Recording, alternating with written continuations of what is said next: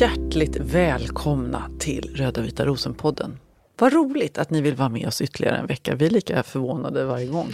Ja, det är vi. Helt obegripligt. Ja, och det är så roligt. Och jag är så glad. Jag blir så glad också när jag läser på vår Facebook-sida. Och att det pågår någon slags snack emellan er lyssnare också. Någon lägger upp en fin bild på något projekt hemma i trädgården. Och någon annan fyller i och frågar något och säger så där. Åh, vad inspirerande. Det är ju jätteroligt. Men jag blir också inspirerad utav vissa bilder. Jag med, verkligen. Ja. Och dessutom så är ni mycket snabbare än vad vi är med vissa projekt. Som till exempel det här altarprojektet. Ja.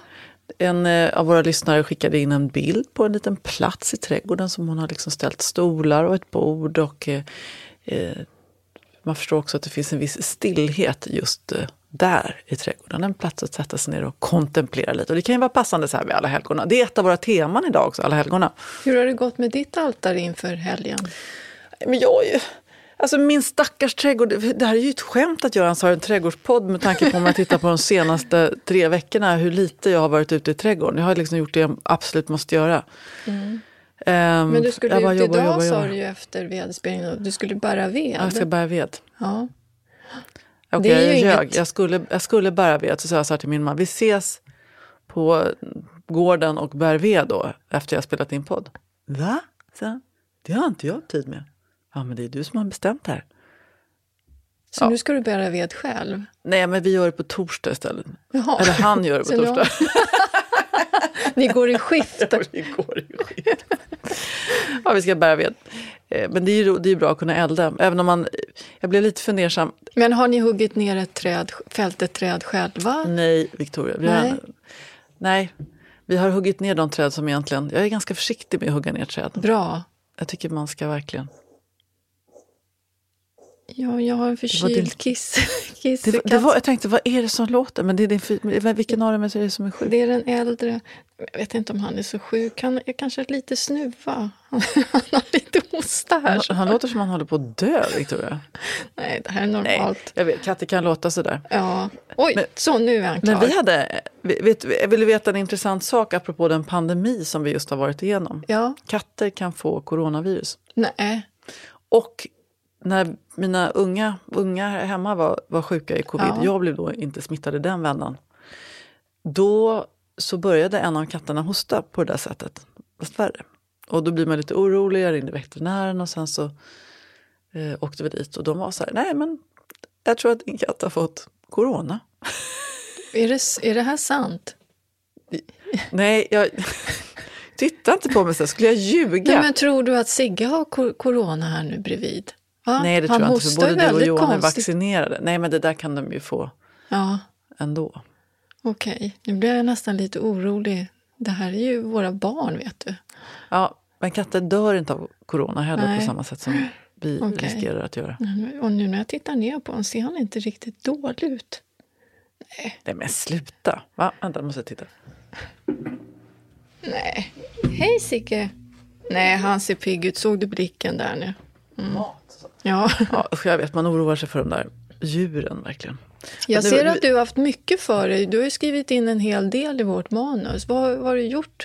En dokumentär står det här. Nej, jag har inte gjort en dokumentär. Jag och min kollega på TV4 som nu är chef på nyheterna där, Kristina Thulin, vi skrev ju en massa böcker en gång i tiden som bland annat analyserade bilden av kvinnan i media. Vi var unga och feminister och ville verkligen vara med och förändra världen. Och då skrev vi den här boken, därför på den tiden så var ju liksom bilden av kvinnan i media inte särskilt liksom mångfacetterad. Det här var ju en tid av backlash där kvinnan hade liksom vunnit ny terräng liksom, när det kom till chefspositioner i det politiska livet och så vidare. Men samtidigt så hade vi de här tidningarna Slits och Café som liksom byggde på utvika av tjejer. Fröken Sverige sändes på bästa sändningstid. Till och med på kvinnodagen sände man Fröken Sverige. Var det så? TV4. Ja. Nej, men varför då, undrade vi. Nej, men det är en hyllning till kvinnan. Ja, sen stod hon där i baddräkt. Och inget mörker eller så ska falla över de här flickorna som ville vara med och tävla. Det kan man ju förstå att det var en rolig grej och att det gav ju kanske de möjligheter sen och så vidare. Men själva idén var ju så mossig och på väg att bli totalt liksom ifrånsprungen. Så vi var ganska aktiva och debatterade det där. Och vi skrev i den här boken också, så småningom så gjorde Kristina ett reportage från en av de här deltävlingarna i ett köpcentrum där man då skulle välja ut de här kandidaterna. Det skulle ju då vara en tävling när man skulle vara en bra representant för Sverige. Det där baddräktsmomentet, varför... Alltså. Men det var ju lite som när man valde Lucia i skolan också, tyckte jag. Det var väl lite så här, alla var blonda och så hängde man på tavlor och så skulle man rösta. Nej, fy. Exakt, fy. Och jag tror att jag och Kristina kom från lite olika håll. Hon var mycket mer politiskt engagerad än vad jag var.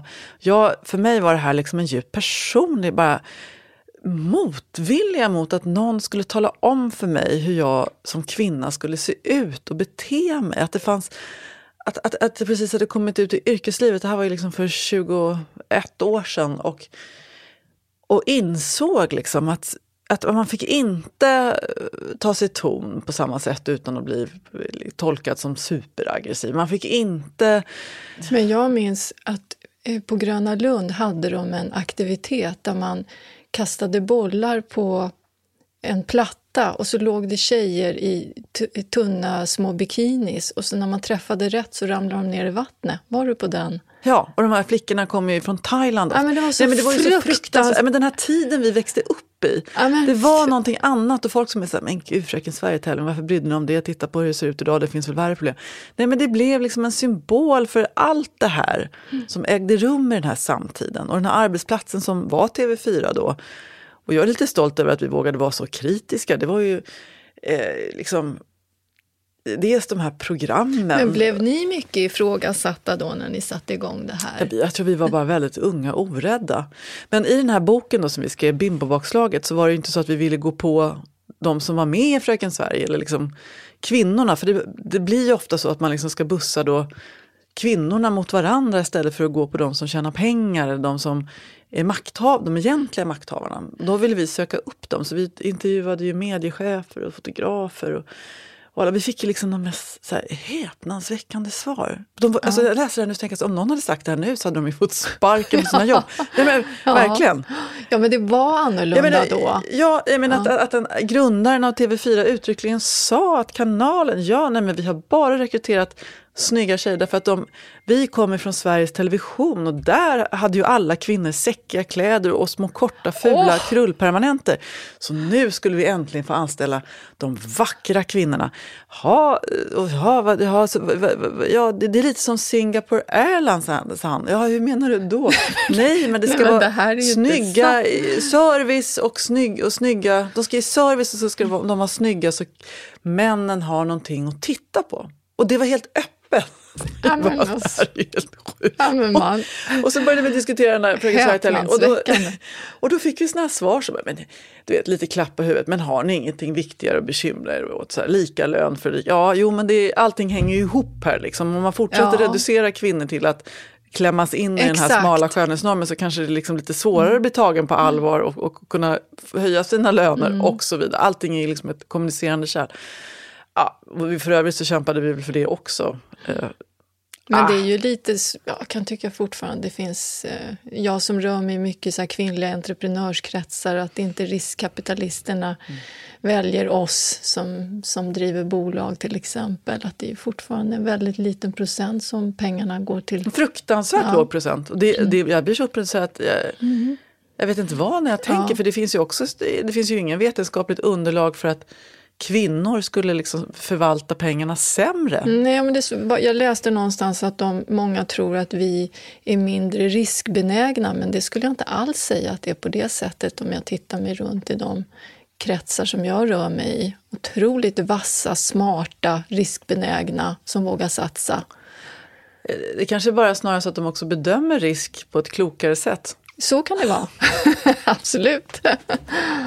Jag vet inte. Kontentan i det här är att det är ett gäng unga filmar på Sveriges Television som håller på att göra en så här kort dokumentär. Vad hände med Fröken Sverige? Då fick vi vara med där. Och vi pratade alldeles för länge.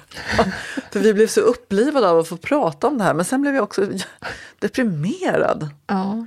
Därför att jag vet inte om det har hänt så mycket. Det har hänt väldigt mycket med att kvinnor naturligtvis har fått mer makt över sina egna liv och Och tittar man på Instagram och sociala medier så äger man ju liksom sin egen plattform. Även om man väljer att lägga ut liksom sexualiserade bilder på sig själv och så att man uttrycker att man gör det för sin egen skull. Men jag kan också tycka att det finns diskussionen om vems blick det är som tittar på, som man tolkas genom. Vems blick är det som man ska tillfredsställa och vem är det som tjänar till syvende och sist pengar på det här.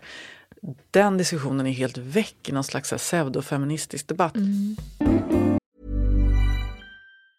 Quality sleep is essential. That's why the Sleep Number Smart Bed is designed for your ever-evolving sleep needs. Need a bed that's firmer or softer on either side? Helps you sleep at a comfortable temperature? Sleep Number Smart Beds let you individualize your comfort, so you sleep better together. JD Power ranks Sleep Number #1 in customer satisfaction with mattresses purchased in-store. And now, save 50% on the Sleep Number Limited Edition Smart Bed for a limited time. For JD Power 2023 award information, visit jdpower.com/awards. Only at a Sleep Number store or sleepnumber.com. Life is full of what-ifs. Some awesome, like what if AI could fold your laundry? And some, well, less awesome, like what if you have unexpected medical costs?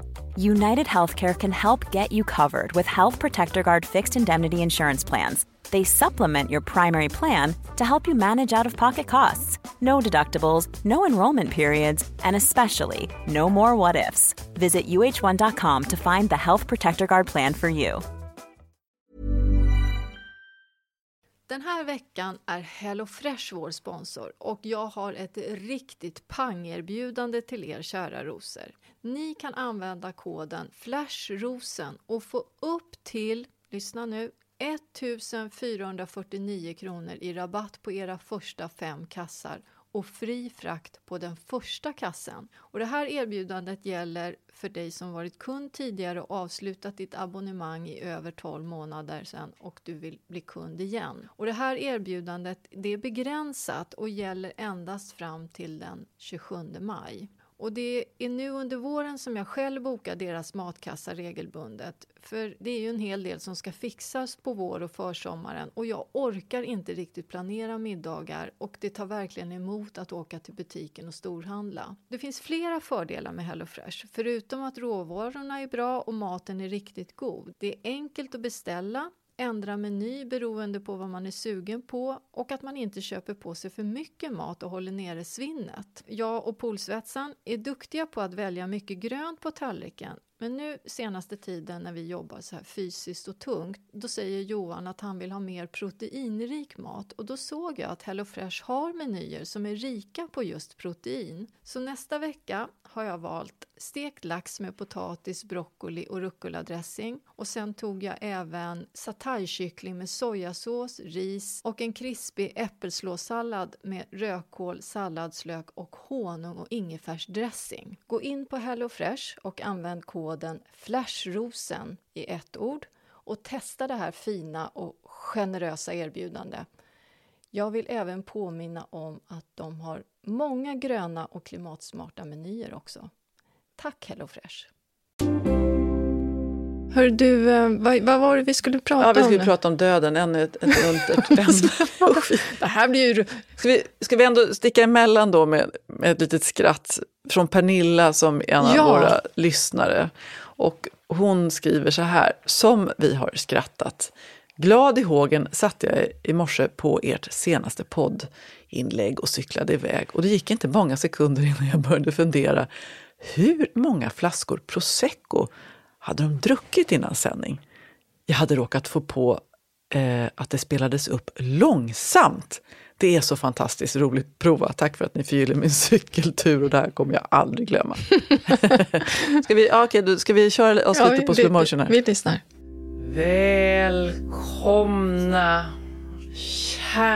kära lyssnare till ännu ett avsnitt av Röda Vita Rosen-podden denna lugubra dag. Och luguber är kanske ett uttryck som inte alla känner till. Nej, det känner inte jag till. Nu kommer jag svära, det låter ju jävligt full, Victoria. Men jag föreslog ju någon gång, ska vi inte dricka prosecco någon gång när vi spelar in? Vi är så ordentliga, det är bara kaffe och vatten. Kaffe och vatten. En prosecco-inspelning får det bli. Ja, vi gör det någon gång, tycker jag. Vi kan när vi firar att vi har hållit ut i 1 år eller något sånt där. Ja, men det är ju inte klokt. Ja. Va? Vi har också fått ett mejl från Charlotta. Du talade ju om din räv som hade varit och smaskat på lökarna. Nu fick du ett tips om vad som kan ha inträffat. Ja, hon skriver så här, skippa benmjölet som gödsel. Både grävling och räv grävde upp lökarna hos mig. Men sen har jag gödslat med kogödsel och då har de fått vara i fred. Det kan nog ligga någonting i det där, men jag har inte använt benmjöl och de har ändå grävt. Det kanske är en grävling. Det kanske inte är en räv. Jag bara funderar. Nu när alla har kommit med så fina tips, för det är fler än Charlotta som har tipsat om det. Då byter du djur bara. Det var nog ingen räv. Jag har inte gödslat med benmjöl, så att det kan inte bero på det, utan jag tror att de känner lukten utav att det doftar lite lök. Alltså, vet du vad jag är sugen på? Nej. Jag är sugen på att sätta en sån här kamera på landet. Jaha. Med rörelsedetektor som så fort börjar röra sig i trädgården så kommer det börja filma. Men gud, du kommer ju bli besatt utav det. Där kommer bli som Grey's Anatomy. Det där vet jag, känner dig nu vid det här laget. Jag kommer ligga och glo på den här bocken. Hela nätterna. Eller när poptönten kommer hem sent på kvällen. Vad gör du? Jag hänger med bocken. Ja. Gör det sen. Nej, jag tror du ska inte ha... Men jag hörde min väninna Katarina, hon har ju satt en GPS på sin katt. Hon kan ju inte sluta att titta. Så ser hon bara sitter och tittar när den snurrar runt i kvarteret. Vad har hon lärt sig om sin katt? Den går fram och tillbaka. Ibland går den i cirklar. Hon förstår ingenting. Den går fram och tillbaka och i cirklar. Ja. Jonsson heter han. Fruktansvärt. Hon kan inte heller sluta. Nej, det där kan bli en besatthet. Det kan man inte sätta någon sån här GoPro-kamera på katten också. Jo. Men vet du vad jag tycker är spännande? Det finns ju såna här fågelholkar med kameror. Ja. Där man ser hur fågelungarna kläcks och ligger och pip. Sånt där tycker jag är spännande.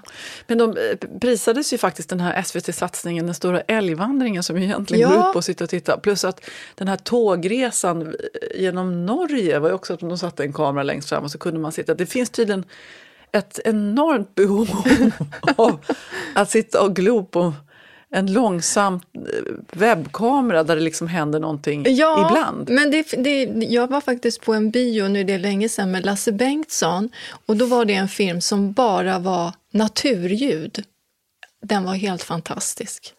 Det var vinden och så var det fågelkvitter och ljud från en sjö. Det låter som ett average spa-besök. Det var lite så. Var det panflöjter också? Nej, det vet jag inte. Jag tror att de har tagit bort panflöjterna när man är på spa. Ja. Det är mer delfiner nu, eller vad säger du? Jag vet inte, jag går inte på spa. Jag gillar inte spa. Nej. Jag gillar inte att gå runt i morgonrock bland människor jag inte känner. Det har vi pratat om förut, tror jag. Du behöver aldrig köpa ett presentkort på spa till mig. Nej. Du kan hellre... Sträng du låter. Ja. Det var länge sedan det var så där sträng. Jag blev riktigt upplivad. Ja. Okej, ingen pumpa och inget spa. Nej. Vad har du gjort sen sist? Och nu har jag ju bara men vad roligt att jag ska få berätta. Jag blev så uppeldad. Jag har varit på revy. Jag och Polsvetsan.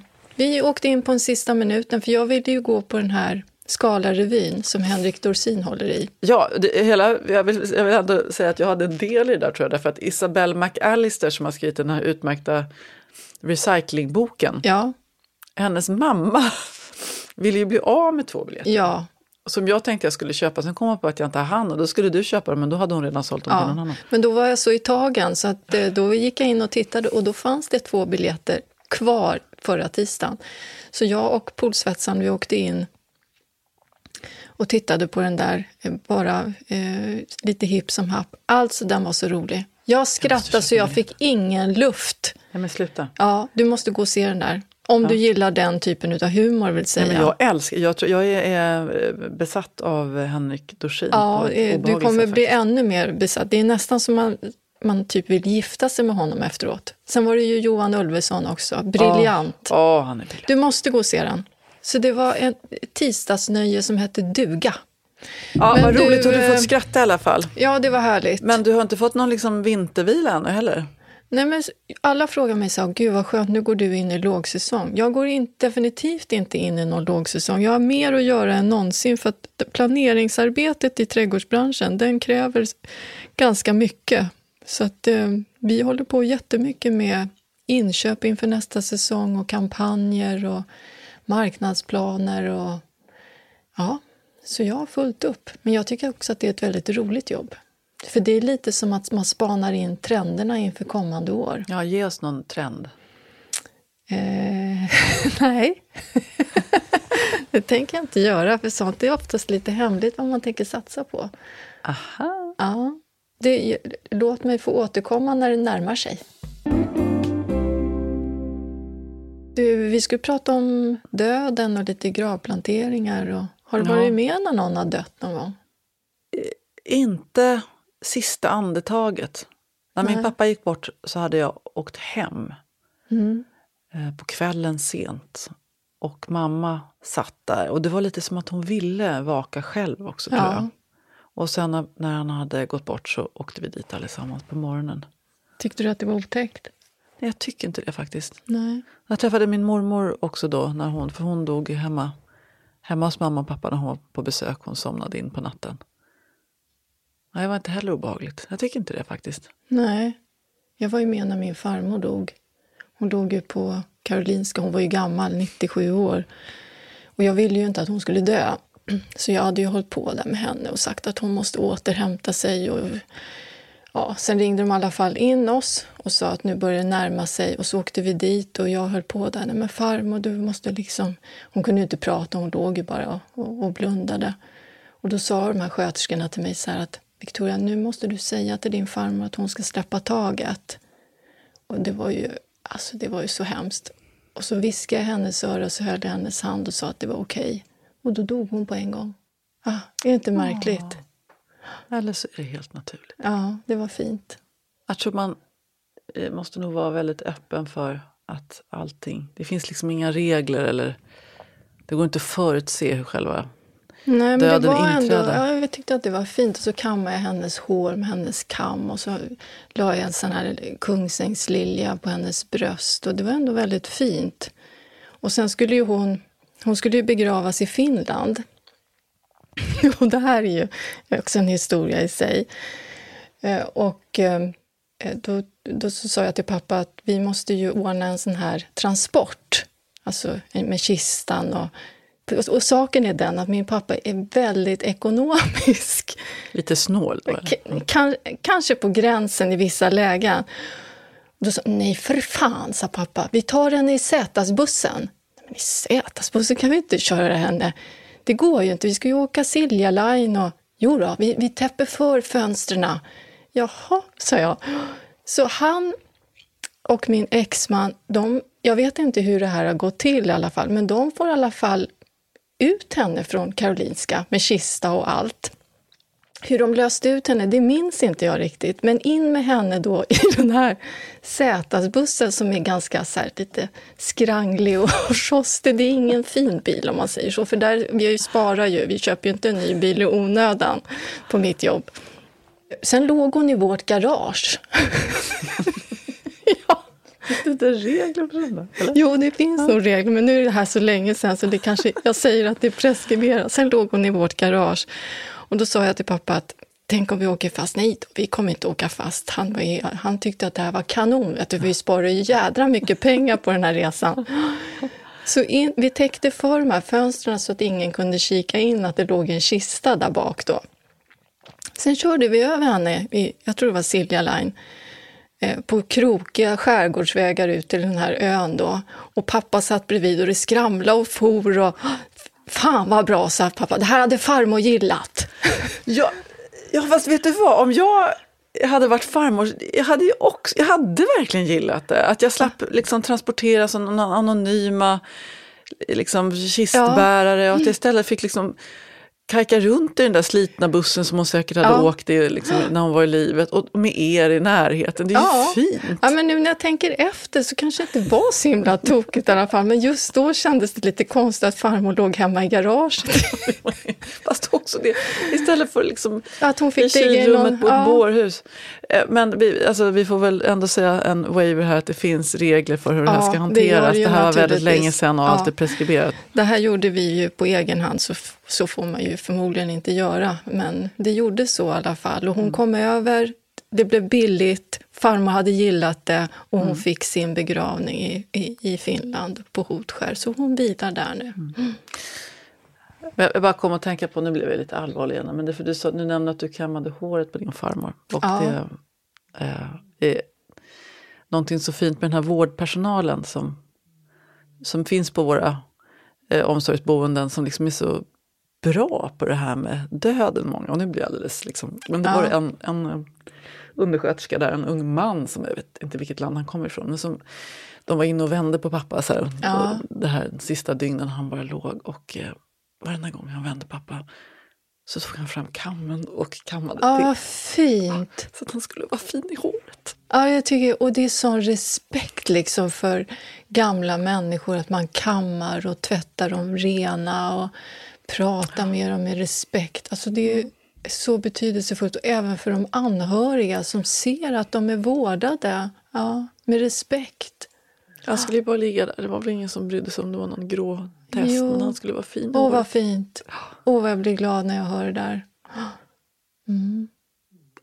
Nu blev jag alldeles. Ja.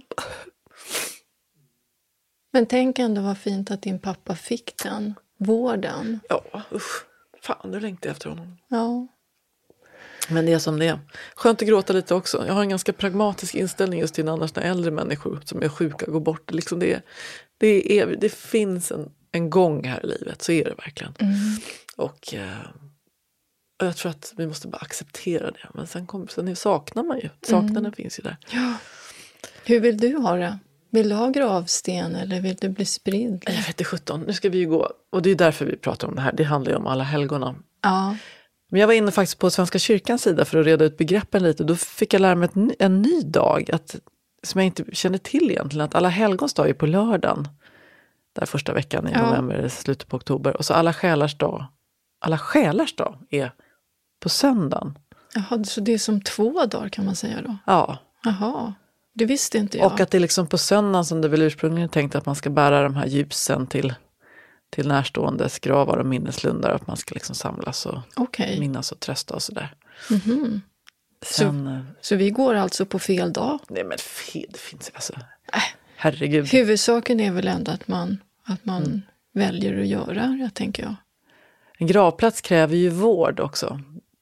Det finns ju oftast skötsel på kyrkogårdarna, men man kan ju ändå skapa en egen liten, inte altare, men alltså göra fint på den platsen där man har sin nära och kära. Min farmor har ju jättefint, det är pappa som har gjort i ordning hennes grav, och hon har ett kors, ett svart järnkors. Och då har han planterat en häck utav buxbom som han ramar in graven. Och inuti den så har han valt romersk malört, så att det är som en silvrig matta. Och sen har han satt svart vallmo som svävar liksom i den här malörtsängen. Det är väldigt fint. Och sen så har han låtit en klematis som är nästan svart, som heter Romantica, som liksom klättrar upp i det här järnkorset. Det är väldigt, väldigt fint.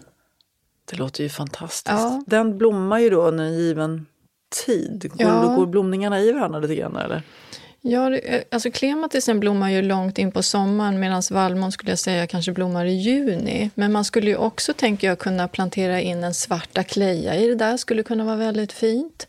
Och sen om man vill ha någon lökväxt tidigt på våren så är ju snödroppar och snöklockor väldigt vackert också. Sen får man ju klippa bort den blasten. Men jag tänker också att om man vill ha jag får ganska ofta frågor att många vill ha en lättskött grav. Och då tycker jag att det skulle kunna vara väldigt fint med en dvärgbarrväxt. Och då kanske det känns lite så här tungt och hårt. Men det är det inte, för dvärgbarväxterna är ganska fina. För de är ju lite så här kuddiga. Plus att de är ju fina året om och rådjurssäkra. Och om jag ska ge förslag på en liten gran, så finns det en som är lite så här blåbarrig som du kan googla på. Den heter Abies Blauhexe. Den tycker jag... Betyder det blå häxa på tyska? Nej, jag vet inte riktigt vad det betyder. Blåbarrig kaskadgran heter den på svenska. Den tycker jag är väldigt trevlig, för den blir ju inte så stor. Och då skulle man kunna sätta en matta runt den med till exempel gråtimjan eller vit kattfot. Det blir ganska elegant och fint. Och sen om man vill så kan man ju sätta små krokusar som kommer upp på våren eller snödroppar. Men finns det utrymme för någon sommarblomma om man vill liksom pynta lite extra på sommaren? Eller? Ja, men om man skulle vilja ha något som blommar istället då för kattfoten, så kanske man skulle kunna välja snöflinga, för den blommar ju hela sommaren. Det skulle kunna vara ganska fint. Den blommar fortfarande, kan jag säga, ja. på landet där jag satte den. Ja, men det skulle kunna vara ganska fint. Att den liksom får små vita blommor som kryper ut från den här barrväxten eller från den här granen. Så jag tror inte man ska vara så rädd för små dvärgbarrväxter. Det ser väldigt fint och prydligt ut, och så håller det sig snyggt också utan speciellt mycket skötsel. Men det finns ju några mer såna klassiska gravvårdsväxter liksom, växter som jag själv när man har åkt iväg med mamma till gamla släktingars gravar. Ja. Pelargoner, alltså blomstertobak. Ja. Jo, men det kan man väl ha. Tagetes, isbegonia ser man ju väldigt, väldigt ofta på gravplanteringar. Petunior också. Jag är inte jätteförtjust i petunior. Men... Inte jag heller, och kanske inte heller på en grav. Det skulle jag inte säga att jag skulle tycka var så... Lyckliga Lotta? Nej. Alltså det här är en smaksak. Sen kan det ju vara så att man kanske vill välja en växt som den här personen har tyckt väldigt mycket om. Det kan ju vara kanske gammeldags sommarblommor som isbegonia och tagetes. Det får man ju... Man får välja själv. Men väldigt ofta så är det ju så att många sommarblommor kräver lite plock och lite skötsel. Så då kanske man ska tänka till på det. Har man inte vägarna förbi så ofta, så kanske man ska välja något lite mer som klarar sig utan en hjälpande hand. Sen är det ju ofta så att man har kanske en minnesplakett bredvid andras, och det finns liksom en begränsad yta. Ja. Som på de här minneslundarna som finns till exempel på Galärvarvet i Stockholm. Där är min pappa. Men då har ju mamma ställt dit en lykta. Lite grann. Och det är fint att se. Liksom ändå, det är intressant där man tror att det ska liksom, att en plats inte behöver markeras. Men det finns något djupt mänskligt i att man ändå... Någon lagde dit en sten, liksom, ett hjärta kanske står pappa i. Någon annan har skrivit namnet på ett syskon som har liksom gått på. Alltså och alla de här små budskapen, det är som en slags kontakt mellan, och att den här, du finns hos mig fortfarande, och nu finns du också för andra kanske, om man har den här lilla stenen eller handblomman eller vad det är. Folk ställer dit små mini. Skulle du vilja ha gravsten, eller vad vill du? Har du funderat på det? Har du skrivit in någonting i Vita arkivet? Jag har inte gjort ett vitt arkiv. Jag har skrivit testamente, men jag har inget vitt arkiv. Nej, men min pragmatism kommer nog fram där. Jag tänker att mina barn liksom ska slippa bråka om så här, vem som ska åka till mammas grav. Jag vill ha en gravsten. Ja, där ska de åka dit. En monumental ja, någonting. Och så ska det stå något bra om mig där också. En lång liksom runa. Ja, varför inte? Ja. Det ska ju inte bara stå något... Här vilar Victoria den ståtliga. Hon var allt bra, trevlig. Nej, jag vill nog ha en gravsten. Jo, men jag tänker att det är kul så länge liksom ens nära kära. Sen så ska man bli en sån där person. I mina mera melankoliska stunder kan jag ta vägen hem över Katarina kyrkogård och titta på de här gamla gravstenarna som ju rimligtvis ingen minns personerna vars namn är inlistade på dem längre.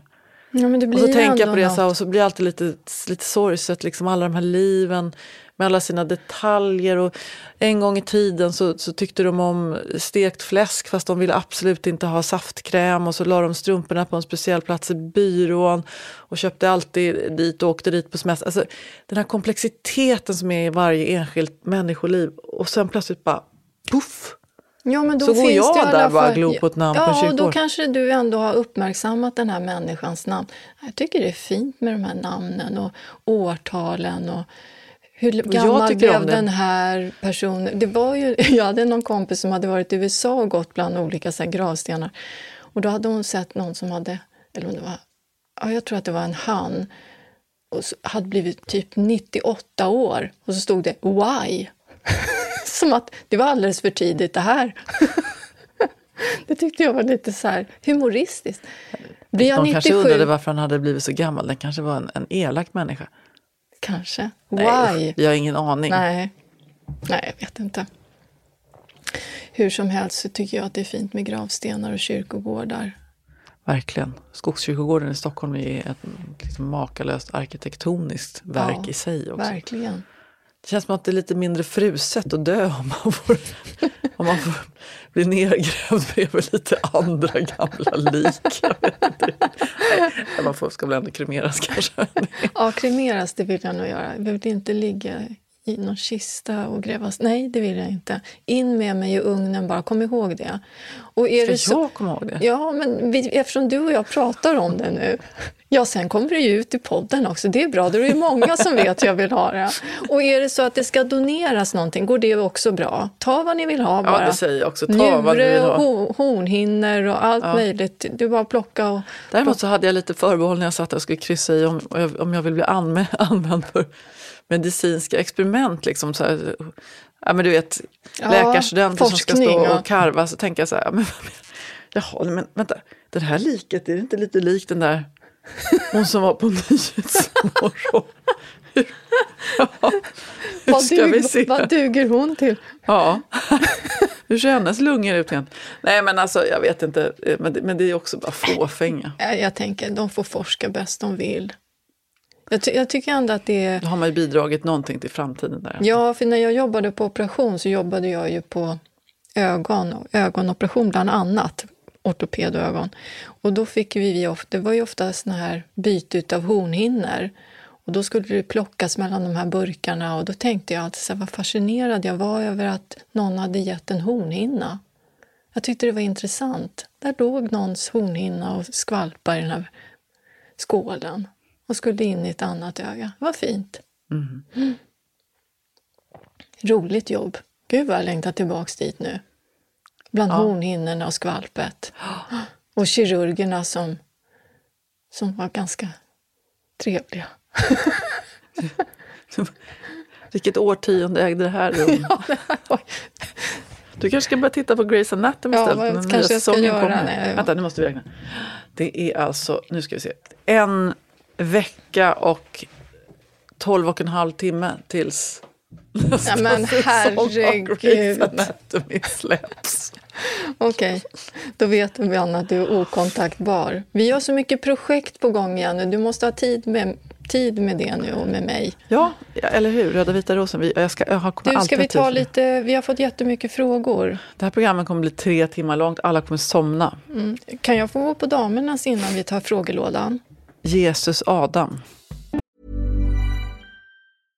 This is Paige, the co-host of Giggly Squad, and I want to tell you about a company that I've been loving, Olive & June. Olive & June gives you everything that you need for a salon-quality manicure in one box. And if you break it down, it really comes out to $2 a manicure, which is absolutely insane. It's also so easy to get salon-worthy nails at home with Olive & June. The difference between how your nails used to look when you did them yourself and now with the Mani system is a complete game changer. The best thing about Olive & June, too, is it's a quick dry. Dries in about 1 minute, lasts for 5 days, and full coverage in up to 1 to 2 coats. Visit oliveandjune.com/perfectmani20 for 20% off your first system. That's oliveandjune.com/perfectmani20 for 20% off your first system.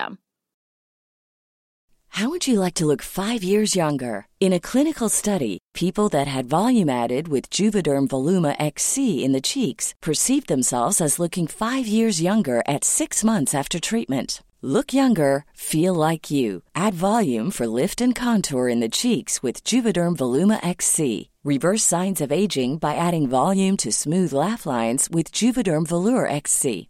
For important safety information and to find a licensed specialist, visit Juvederm.com. That's Juvederm.com. Not for people with severe allergic reactions, allergies to lidocaine, or the proteins used in Juvederm. Common side effects include injection site redness, swelling, pain, tenderness, firmness, lumps, bumps, bruising, discoloration, or itching. There's a risk of unintentional injection into a blood vessel, which can cause vision abnormalities, blindness, stroke, temporary scabs, or scarring. Talk to a licensed specialist to find out if it's right for you. Den här veckans avsnitt är sponsrat av IKEA och vi är så tacksamma för deras stöd. Med sina smarta förvaringslösningar och stilfulla dekorativa koncept gör IKEA verkligen vår vardag både enklare och mer estetiskt tilltalande. Nu sommaren är antågande och solen som börjar stråla extra tidigt på morgonen gör att man kan ju verkligen känna suget efter att avnjuta sitt morgonkaffe utomhus eller på balkongen eller uteplatsen. Ja, det är ju nu som man vill ge sin utomhusmiljö lite extra kärlek för att maximera mysfaktorn. Jag vill tipsa er om ett soltak. Det är ett segel som IKEA har som heter dyning som är 3x2 meter. Jag upplever att det blir väldigt skön stämning när man spänner upp ett sånt segel över uteplatsen. Det ger vacker skugga och sen så när vinden drar sig lite i seglet så tycker jag att det skapar en stämning lite som att man är ute på sjön. Så kika gärna på det här för att få det här extra solskyddet över uteplatsen, balkongen eller kanske bara en hörna i trädgården som man spänner upp det här seglet. Besök gärna IKEAs webbplats för ännu fler smarta tips och inspiration för att skapa er dröm utomhusplats och till riktigt bra priser också. Tack IKEA! Den här podden är sponsrad av Gardena och som ni vet så har jag arbetat med Gardena i många år och jag älskar verkligen deras högkvalitativa produkter. Jag använder dem i min trädgård när jag beskär buskar och träd och de har också en massa smarta bevattningslösningar som gör det enkelt och smidigt att vattna min trädgård som ibland kanske är lite för stor. För jag har ju både växthus, stora odlingslådor, sen har jag 3 terrasser med kanske lite för många krukor också. Gardena är det största märket inom bevattning i Europa och här räknas varje liten vattendroppe. Och därför är deras produkter både smarta och vattenbesparande för alla typer av trädgårdar. Jag har till exempel deras smarta mikrodrippsystem i mitt växthus och även i mina pallkragar som jag styr via en app. Väldigt smidigt, speciellt när jag är på Öland. Om ni har en balkong eller krukväxter som kanske inte kan lämnas nu om ni planerar att resa bort i sommar, då har Gardena olika mikrodrippsystem, alltså en droppbevattning som är anpassad just för mindre ytor och det räcker ungefär till 15 plantor. Och de här små systemen, de kan jag verkligen rekommendera för de är enkla att montera ihop och sen går det lätt att skruva det här systemet så att dropparna är anpassade precis så att varje växt får den fukt den behöver. Gå in på gardena.se. Där finns massor av olika prisvärda bevattningssystem och jag är säker på att ni kommer att finna någonting som passar just ditt behov. Tack Gardena! Gick det bra på toaletten? Det gick jättebra, tack. Tackar som frågar. Ja. Vi har fått lyssnarfrågor och en kommer ifrån Therese Runge Broberg. Hon bor och har nyss köpt och flyttat in i svärföräldrarnas villa som inkluderar 2 höga vackra ekar. Men det finns ett problem. Vad ska jag göra av alla eklöv? Jag har förstått att de inte går att lägga i komposthögen och min svärfar har i alla år fyllt ett 30-tal sopsäckar på hösten och åkt till tippen. Men jag tänker att man måste kunna göra något mer om täckodling, läggande buskar, köra över med gräsklipparen. Kan jag anordna en lövkompost med eklöv eller kommer de aldrig att förmultna? Som tur är tycker jag att det finns något meditativt med att kratta löv. Dessutom blir det en härlig stund med er podd i öronen. Tackar som lyssnar. Hon är alltså föräldraledig tvåbarnsmamma. Egen tid. Det vill vi gärna medverka till, eller hur? Victoria? Ja, det vill vi. Ja, okej. Eklöv, det är fler än Therese som har de problemen. Till exempel undertecknad.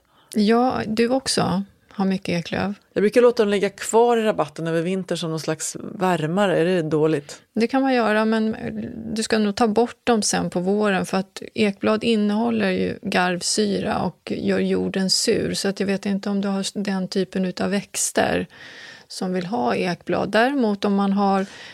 Kan det här vara ett svar på varför mina rabatter liksom på vissa ställen går bakåt istället för framåt. Att jag krattar bort dem för sent. Men jag brukar kratta bort dem i början på mars. Ja, men det räcker. Okay. Det räcker. Alltså det är ju så här, ekblad är bra. Det säger ingenting om, men det är precis så som hon skriver. Att de tar lång tid på sig innan de förmultnar. Om hon har rhododendron, hortensior, blåbärsbuskar, då skulle jag kratta in löv under de buskarna. Där kan de ligga kvar. Sen kan hon också, om hon orkar, klippa sönder bladen med gräsklipparen och lägga den i komposten. Då går förmultningen mycket snabbare. Kompostkvarn? Ja, varför inte? Jag är sugen på en kompostkvarn. Jag är också det. Ja. Nej, det ska vi inte ta och investera i varsin? Det är lite som en röjsåg. Alltså man bara, så ner med saker, och så försvinner. Eller hur? Ja, tillfredsställande. Ja, som en högtryckstvätt. Liksom. Lite grann så.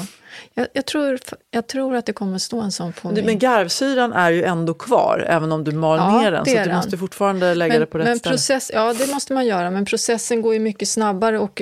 Men det blir också väldigt fin jord utav den typen av kompost. Så jag brukar ta lite grann utav ekbladen och blanda i min kompost. Och så blandar jag med lite andra saker. Jag tycker inte så himla lång tid tar det inte. Sen finns det ju en idé, apropå det här, vi pratade om växternas rätt i samhället. Ja. Min man brukar ibland när vi åker förbi då lövskogsbackar där all löv har ramlat ner, så blir han alldeles stressad och säger, vem ska kratta upp de här löven? Ja.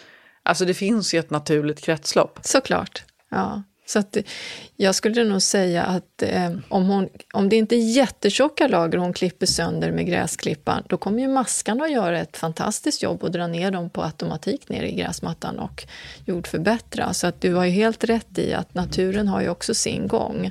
Man kanske skulle sätta en liten webbkamera på masken. Ja, alltså det hade ju varit något. Det börjar bli mycket sån här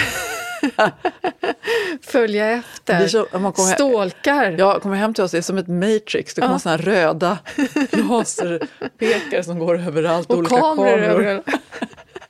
Så gå mellan rum efter rum och bara titta vad pågår där. Mission impossible. Ja, vi har fått en fråga till. Den kommer ifrån Petra. Zon 3-4 i södra Småland.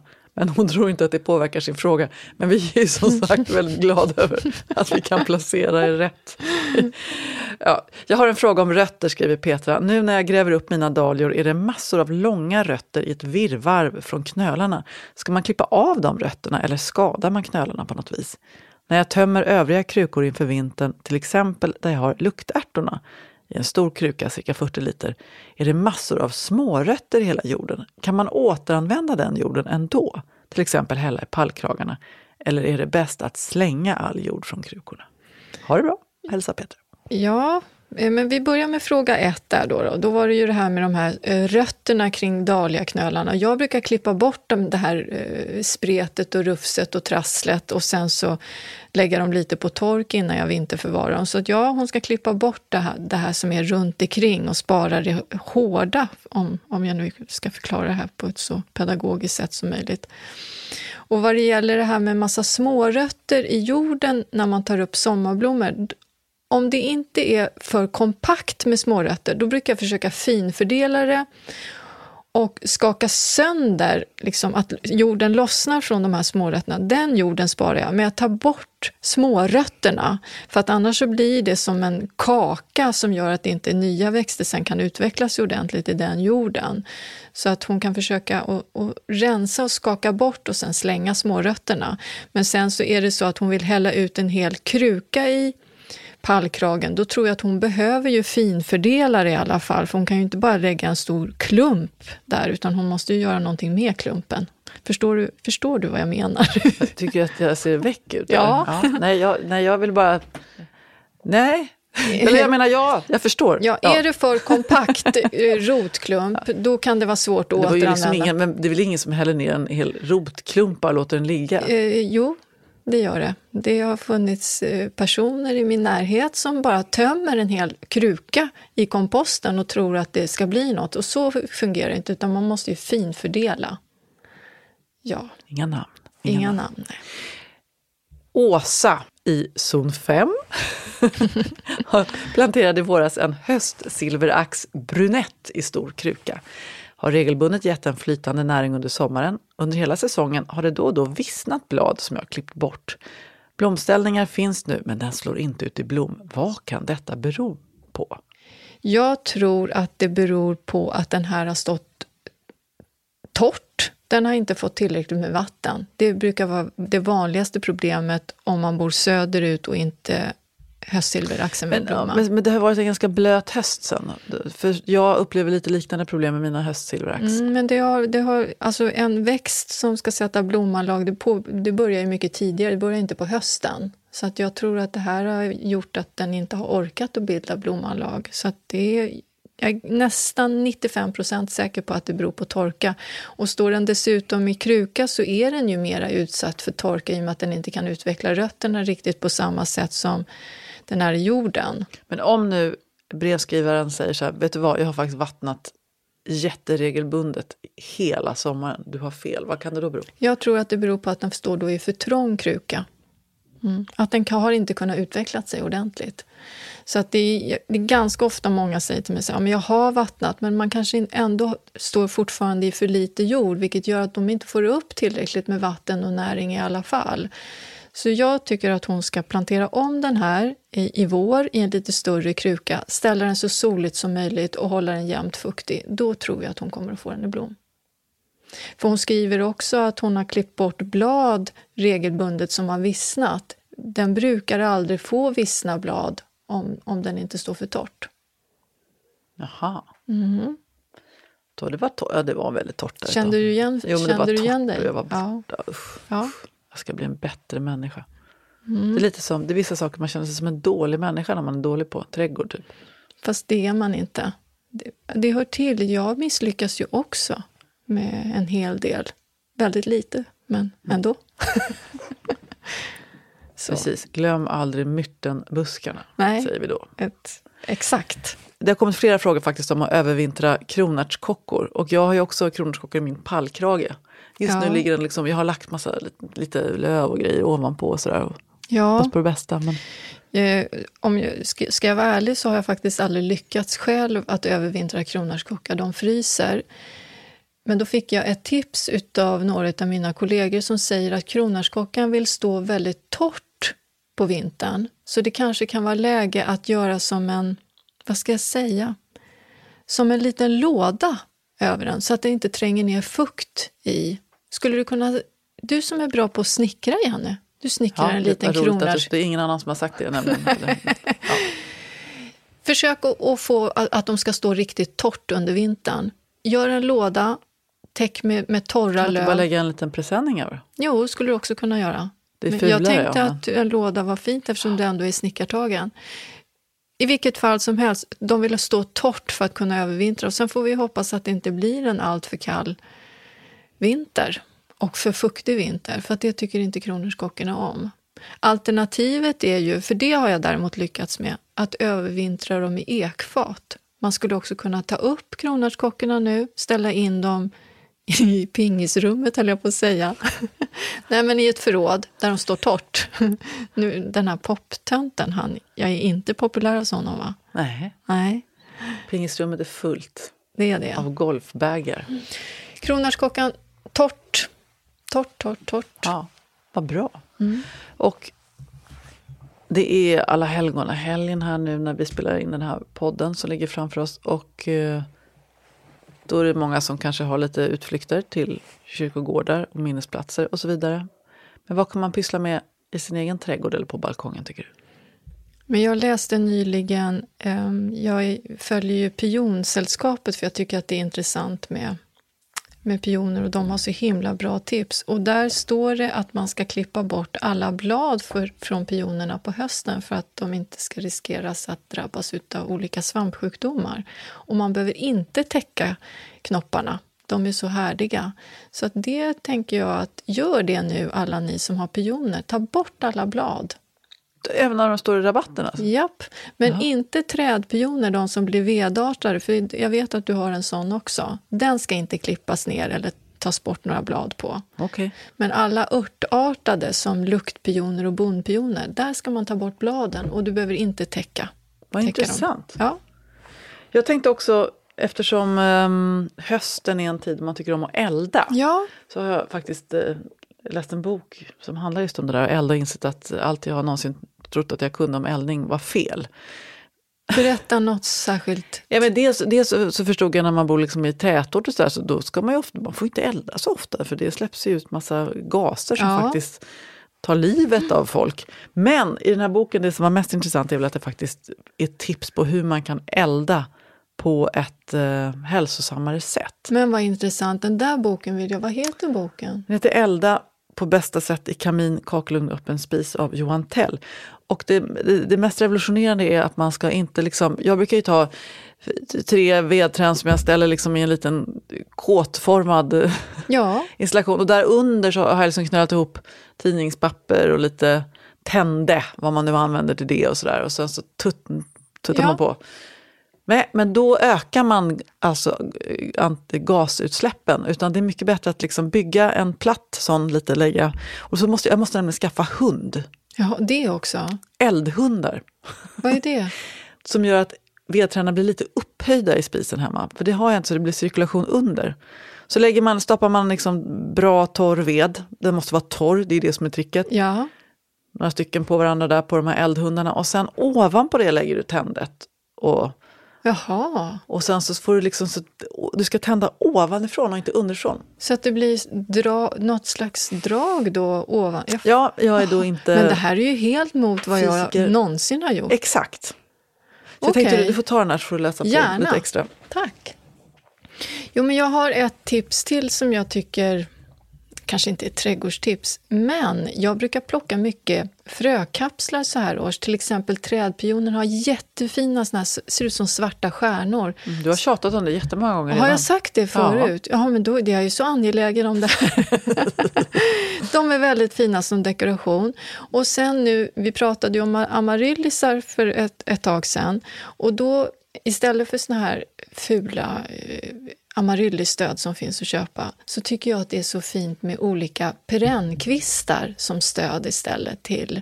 Smart! Ja, och då Gilenian framförallt har väldigt, väldigt fina kvistar, för det ser ut som små stjärnor, de här frökapslarna. Det är väldigt fint ihop med amaryllis. Vilket fint tips! Ja. Och mina amaryllisar, jag skulle vilja bara säga en sak. Ja. Jag dödförklarar projektet med amaryllisar på sommarsemester som sen fick komma in. I alla fall av 4 lökar av 5 har jag dödförklarar jag härmed. Det var sorgligt. Det var så. Tack så mycket för förra julen, men det gick åt helvete sen. Jag levde över sommaren så jag vet inte 17 vad som hände. Men så lämpligt till nu den här helgen när vi ska minnas själarna. Va? Då kan vi minnas amaryllis-själarna. Ja, de var fina. Men jag har hopp fortfarande. Ta med dem till en som är kvar. Placera dem på altaret och så sjunger en sång. Och... Ja, det ska jag göra. Ja, men vadå? Allt hänger ihop. Ja.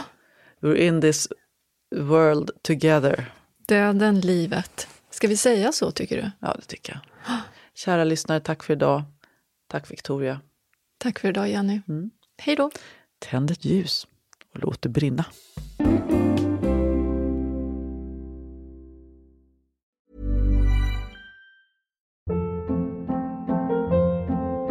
Hold up. What was that? Boring. No flavor. That was as bad as those leftovers you ate all week. Keke Palmer here, and it's time to say hello to something fresh and guilt-free. Hello Fresh. Jazz up dinner with pecan-crusted chicken or garlic butter shrimp scampi. Now that's music to my mouth. Hello Fresh. Let's get this dinner party started. Discover all the delicious possibilities at hellofresh.com. Even when we're on a budget, we still deserve nice things. Quince is a place to scoop up stunning high-end goods for 50 to 80% less than similar brands. They have buttery soft cashmere sweaters starting at $50, luxurious Italian leather bags, and so much more. Plus, Quince only works with factories that use safe, ethical, and responsible manufacturing. Get the high-end goods you'll love without the high price tag with Quince. Go to quince.com/style for free shipping and 365-day returns.